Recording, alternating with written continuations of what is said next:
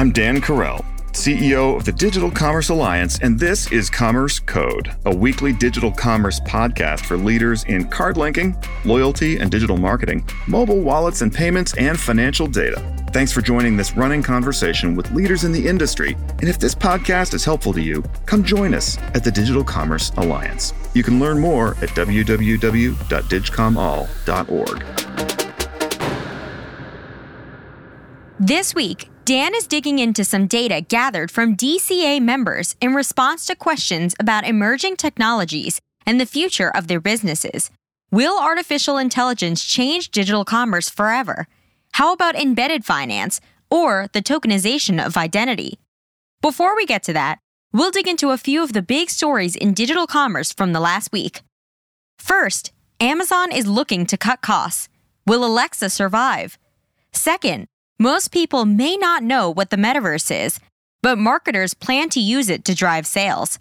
And third, Halloween's over, and the 2022 holiday shopping season is in full force. All that's ahead, but first, a word from our sponsor, VantageScore. Commerce Code is brought to you in part by VantageScore.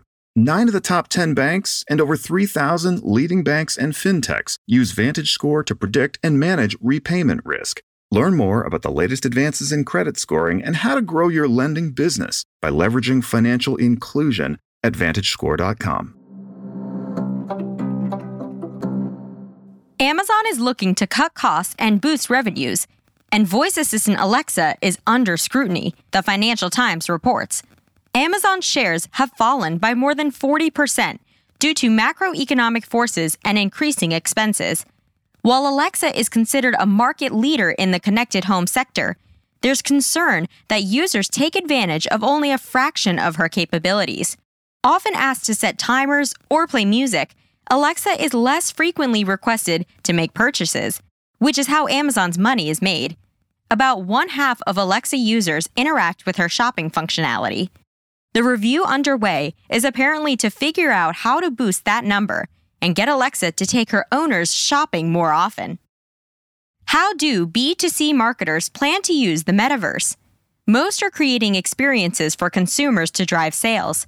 According to a recent Marketing Charts article, 61% of B2C marketers are making it possible for shoppers to easily talk to brand representatives and ask for advice. 59% are creating a community experience to make it possible for prospective buyers to connect with those who've already bought. Others are offering experiences that let consumers test products. Imagine they are in the store or earn rewards or points. B2B marketers are also using the metaverse to enhance their brand experiences. 20% are already doing so, and an additional 57% plan to in the next year or two. The 2022 holiday spirit shines despite economic pressures. A key takeaway of a recent Deloitte holiday survey shows consumers are prioritizing spending on gifts and socializing. The study reveals low-income shoppers are feeling more confident and plan to spend 25% more this year than in 2021. While consumers are spending, they're purchasing fewer gifts. The result of this behavior? The shopping season will contract to 5.8 weeks versus the 6.4 weeks of the past. Stockout concerns are prompting shoppers to get a jump on the season. 23% of holiday budgets were spent by the end of October. DCA members are, of course, talking about the layoffs and considering the talent acquisition opportunities they present. Last week, Meta announced 11,000 layoffs, piling its colossal reduction in force atop those from other high-tech household names. CNBC has a running tally of recent layoffs here. A lost job is always bad news, but finding a new job has arguably never been easier. The U.S. economy has 10.7 million open jobs, which is to say, until recently, hiring the right talent has never been harder. But as the labor market eases, talent-starved companies suddenly have a major opportunity to hire the right people, just as dark clouds roll in to darken the economic skies. This leaves executives asking a series of important questions. Should we stay committed to picking up key talent? even as we are tightening our belt in other areas? Or should we suspend some open positions until we know what's next? Should we trade up for better fit talent than we have now? More bluntly, should we reduce our own staff and then take advantage of a better labor market? Should we take the opportunity now to pull our staff back into the office? Should we hire in our geographical market? Or simply target the best fit talent wherever they may be? And if we do the latter, can we still bring our current staff back into the office since we're hiring new people who will always be remote? After the break, we'll turn our attention to emerging technologies and the risk and opportunities they pose to today's digital commerce businesses. Join us on December 6th in Washington, D.C. for our DCA Summit, Harnessing the Disruption, Succeeding at Digital Commerce in a Recession Economy. Come join other executives from leading financial, retail, and technology firms to assess the path to success in the face of economic challenges and disruptive new technologies. Head over to our website at digcomall.org to reserve your spot today.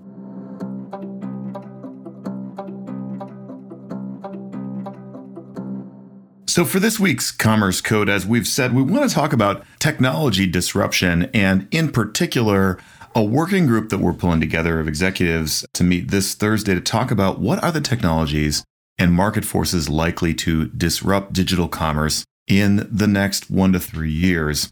We're really excited about this session. It's being led by Rami Nasser, who is one of the founders and senior executives at Olive Limited, one of our Canadian members of DCA. And he's got kind of I don't know if he'd call it a side gig, but certainly a lot of experience and expertise in leading working sessions like this, whether they're live or virtual. And the goal here is not to do a presentation, but to bring together, at this point, it seems like about 20 senior executives from around the DCA network to spend some time together on Zoom, in breakout rooms and in the group, working through what are the technologies and what are the effects that those technologies are likely to have in disrupting the next several years of digital commerce. I wanted to talk a little bit on the podcast today about disruption as an idea, and then some of the work that we've done in advance in order to sort of set up that session. And in particular, we put out to the group a pretty comprehensive survey about technologies and market forces that they think are going to be important in the future of digital commerce. And I want to talk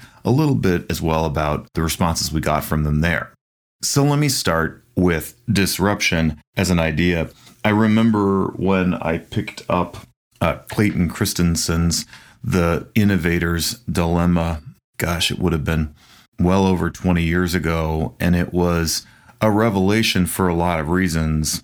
In part, it was a revelation because business books are so categorically terrible in almost every way and very predictable ways. And Christensen's work is both insightful and scholarly, but also it's almost exciting to read. That sounds like a weird thing to say from Harvard Business School press, but if you haven't read The Innovator's Dilemma, I highly encourage it. He analyzes a bunch of different markets, and he looks at things ranging from mechanical and hydraulic diggers to computers, mini computers, and other technologies, hard drives, to understand the way that markets are disrupted, and he kind of coined that term, or undermined. And I wanted to just mention a few things. We're talking about tech disruption in this episode and in the work that we're doing this week at DCA. And I would say we're not going to be dogmatic about what exactly the definition of disruption is, for starters. But I do think it's worth remembering what Christensen created or discovered or understood about disruption that has become just foundational to the way that we talk about innovation in the marketplace.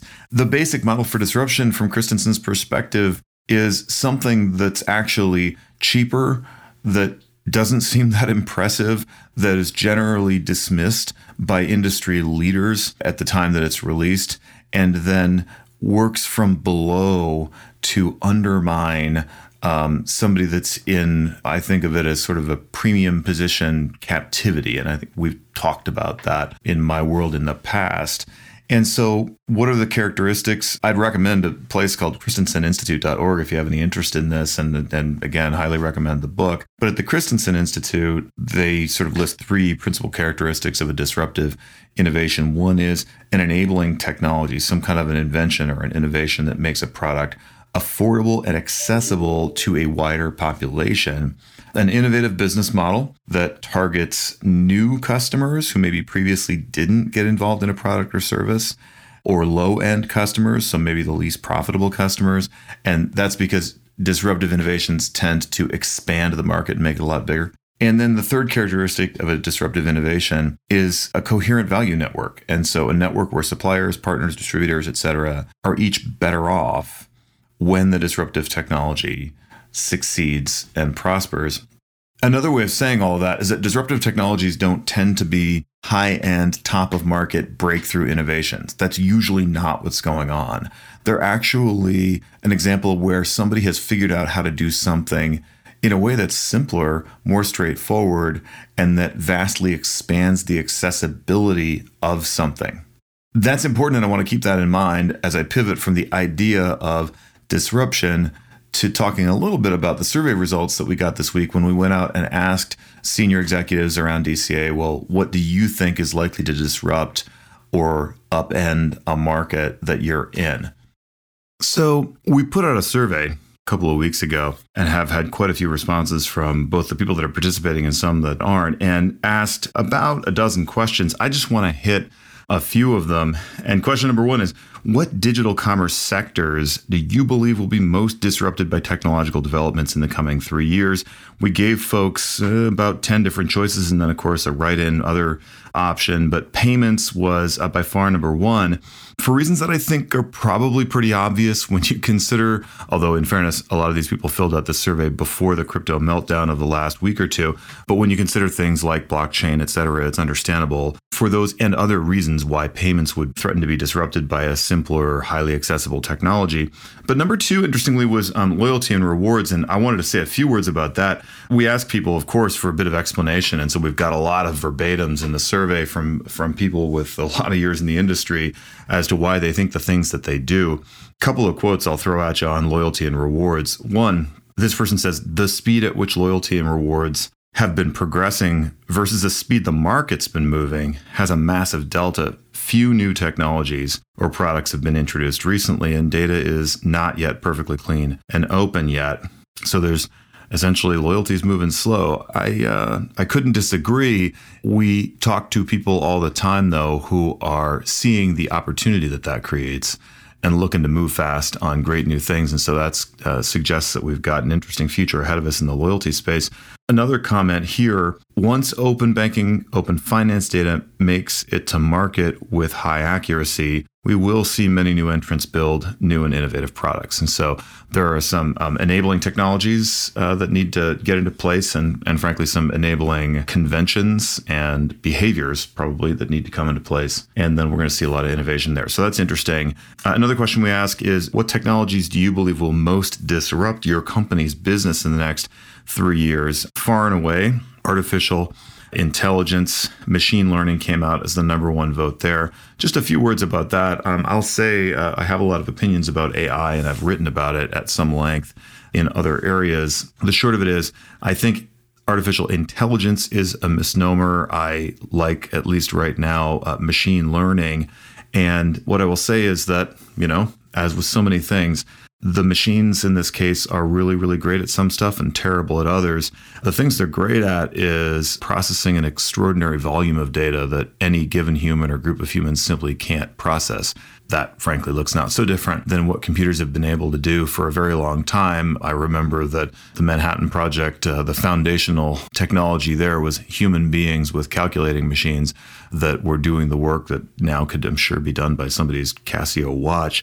But in any event, the point of AI now, of machine learning now, is the ability to process simply vast quantities of data in ways that are more sensitive to what we would regard as more human considerations or characteristics. And so that's the sense in which it feels a little bit like intelligence. I think that obviously has real implications for loyalty programs and for personalization and a lot of other applications, maybe outside of your pure payments area. And perhaps within payments too, in ways that I'm not thinking about. So AI is a carry away there, and we're going to have a lot of conversation this week about that. Another question, and last one I'll leave us with here on this. Which of the following forces do you believe will most disrupt your company's business in the next 3 years? And here I'm talking about forces rather than pure technologies. Number one, again, far and away, data-driven personalization. I think the folks that are deepest in the work that we do as an industry, the ones that are most involved in DCA, really believe that there's a future ahead of us as we work together as an ecosystem, as an industry, in which transactions feel tailored and trusted and easy from the perspective of the consumer. This image that I have in my mind is not the perfect one. It is lacking in some ways, but I have the image of living in a small town in early 20th century, anywhere, and walking to the store and having the kind of experience you could have there. It was limited in terms of what kinds of products were available, and it had whatever social overlay it had, but it also had people there who knew you. It was easy to transact. If there was enough trust, it may have taken place cashless on credit, essentially. And it was tailored to you because everyone knew you. And so the vision, on the one hand, this idea that in the future everything will be tailored, trusted, and easy, that will be common, is that you could take that small town experience that I've imagined, that Norman Rockwell kind of almost fantasy, and scale it and make the experience of being at a large store with more or less infinite selection, a place like, you think of Total Wine or something like that, and having it be even more tailored to you than it is now, and easy because all the barriers have kind of gone away, and people, in a sense, the system knows you, and that's the idea. So could that be very disruptive, data-driven personalization at that level? Yes, I think so, especially if it became available at scale through software as a service and through low-code or no-code technologies that enable it to be available to retailers of all sizes and scales. That would be enormously disruptive. All kinds of different technologies, the tokenization of ID, software as a service, this idea of low-code or no-code technologies, all come up at length in a pretty comprehensive survey set, and I've talked about a tiny fraction of what we've got here. But I wanted to just give you a flavor of some of the things we're working on the technology disruption front at DCA, and the great conversation that's going to be led this week by Rami Nasser from Olive. Looking forward to that on Thursday, and I'll close with this. Definitely going to try and entice Rami to come on to an episode of Commerce Code in the next month or so, just to kind of debrief and talk a little bit about what he learned, what we learned from this conversation with leaders in the sector, and what we think collectively and what he thinks. I want to know about the future of disruption in digital commerce. Have a great week. Commerce Code is a weekly podcast bringing you conversations with executives who are leading the way in digital commerce. If you like Commerce Code, your company should join the Digital Commerce Alliance and become part of our mission of advancing trade for good through standard setting, industry networking, conferences, and best practice sharing. Check out our website at www.digcomall.org. On behalf of DCA, have a great week.